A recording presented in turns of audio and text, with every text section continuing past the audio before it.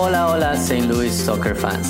Santiago Beltran here, and today I'm gonna bring you another flyover forecast with the preview of St. Louis City 2 against San Jose Earthquakes 2. Before going into this game against San Jose Earthquakes 2, let's talk really quick about the last game St. Louis City 2 played. It was a game against Vancouver Whitecaps 2. St. Louis came from behind and won 4-1 with goals from Juan Hussein, Celio, then an own goal in a play by Celio that he wanted to get some credit for, but obviously the league put it as an own goal. And then the last goal was scored by Thomas Ostrak. It was a game that St. Louis started losing, as I mentioned, but then with good game and a lot of personality, tied and then score more goals and brought the 3 points. Looking at the goals, especially the first goal and that last goal, those goals show what St. Louis City does is about, a high press, and then when they recover the ball, quick transitions, and that's what we saw on this performance against Vancouver Whitecaps 2. Now, moving into the next opponent, which is the purpose of this flyover forecast, St. Louis visits San Jose Earthquakes 2 tomorrow night at 9 p.m. These teams already played once this season. They play here in St. Louis.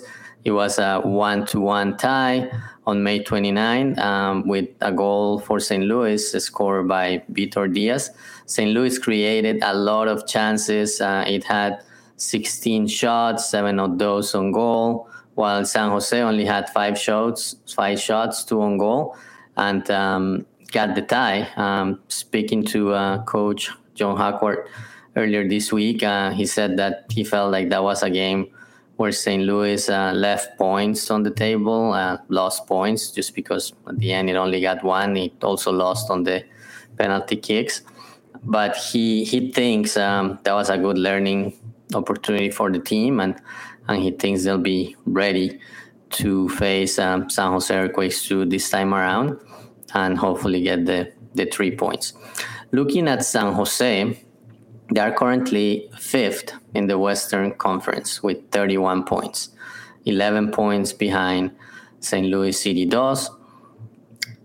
Then in their division, they are 2nd in the Pacific Division, 12 points behind Tacoma Defiance with 15 points to play. So situation similar to Vancouver last week. I don't think they're going to make the playoffs through winning the division because they're already 12 points behind.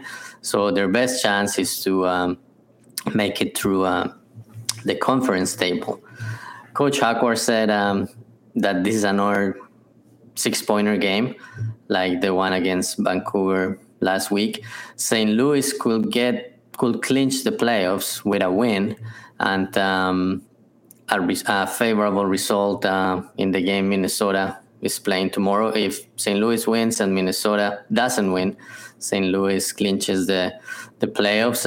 When I was looking at the table last week, I overlooked Minnesota because they only had 28 points, but they actually had one game in hand that they ended up winning against Tacoma, so that put them back in the race.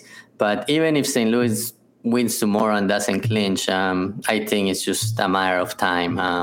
It'll be basically St. Louis will have to lose every game, and basically Minnesota will have to win all its games too. So I think a win will, even if St. Louis doesn't clinch, it will put it very close. A win will also take San Jose from contention, at least in the contention against St. Louis, because St. Louis will get to 45 points and San Jose will only have 4 games left, and the maximum points they will get is 43 points.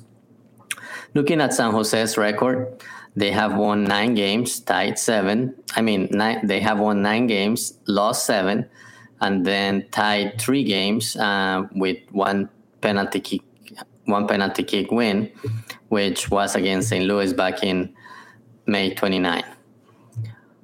In that game, just looking also a little bit into that game, St. Louis, as I mentioned, created a lot of chances. But looking at the possession, Earthquakes had 54% possession. And Coach Hackwar also mentioned that Earthquakes and St. Louis have different styles. Earthquakes likes to possess the ball more. So we would probably see that tomorrow. Earthquakes with the possession and St. Louis with the press and trying to create quick transitions.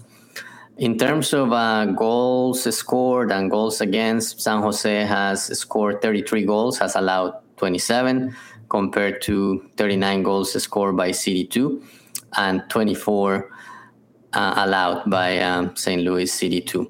Looking at the home record, San Jose has won 4 games, lost 3, and tied 2.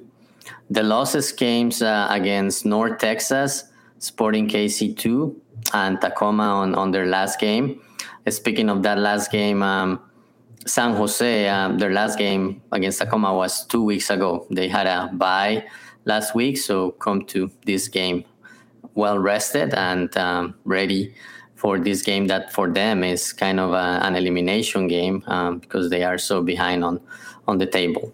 Looking at how San Jose did against the top 4 teams on the conference, which are Tacoma, St. Louis, Houston Dynamo 2, and North Texas, they have played 8 games and only won 1. Lost 4 and tied 3.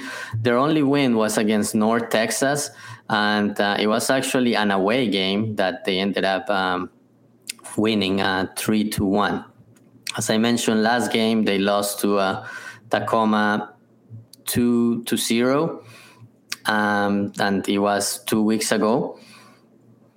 Looking at their last 5 games, they won 3 games, lost 2.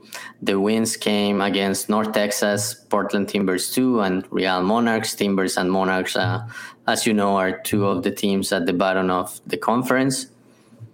Looking at key players for San Jose, first we have Rodolfo Castro. He is forward, and he has scored 8 goals and also has 1 assist this year. He's number 53, has played in 15 of the games, and he actually scored against St. Louis CD2 back in May 29. Then we have Eduardo Blancas, midfielder. He's number 60. He has 5 goals and 1 assist this year and has been in all of the Earthquakes games. Then we have Maximilian Armsten, number 50.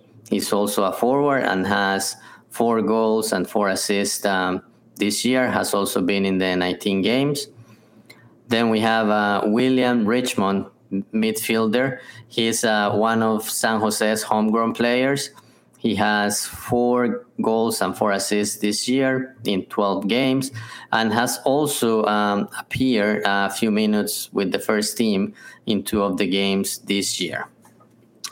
Another thing that St. Louis could potentially face tomorrow night is some MLS players. So let's take a quick view at some of the MLS players that are on the roster and that had made appearances for San Jose Earthquakes. First, we have center back Casey Walls. He's number 77. He's a homegrown player, has been in 14 games. Then we have goalkeeper Emmanuel Ochoa. He's also a homegrown and has been in 12 games. He played against St. Louis back in May 29. Then we have George Asomani, number 18. He is also on the roster. He has a supplemental spot number 31 for San Jose on their first team roster. He has been in 10 games, has started 3. Then we have Siad Haji, number 19. Haji is Generation Adidas. He has a Generation Adidas contract, so He is one of the top. He was one of the top prospects on the most recent draft. Has been in 4 games, started 1 and has 1 goal and 1 assist. Has been in a couple of games with the first team as a sub. As I mentioned, only Ochoa, from these players, only Ochoa play against St. Louis.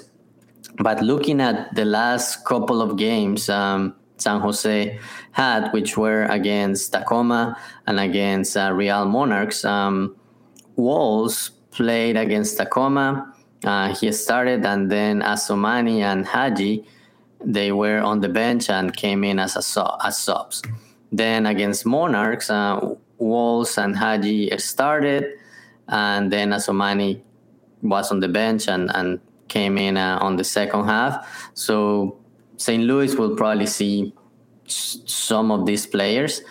There could be some more players that haven't played much with the first team, and knowing that the first team plays tonight against LAFC, if they don't play today or only play a few minutes, maybe they will be given a chance to play tomorrow against CD2, especially considering that that this game for San Jose is kind of could be an elimination game, and San Jose needs a result to stay in the race for the playoff spots. So that's all I have for today. Quick flyover forecast with the preview for tomorrow night. Game will be at 9 p.m. It will be on MLS Next Pro, and as usual, let's hope we have a good stream. It doesn't get interrupted, and we're able to see all the action for this game between St. Louis City Dolls and San Jose Earthquakes Dolls. See you guys later.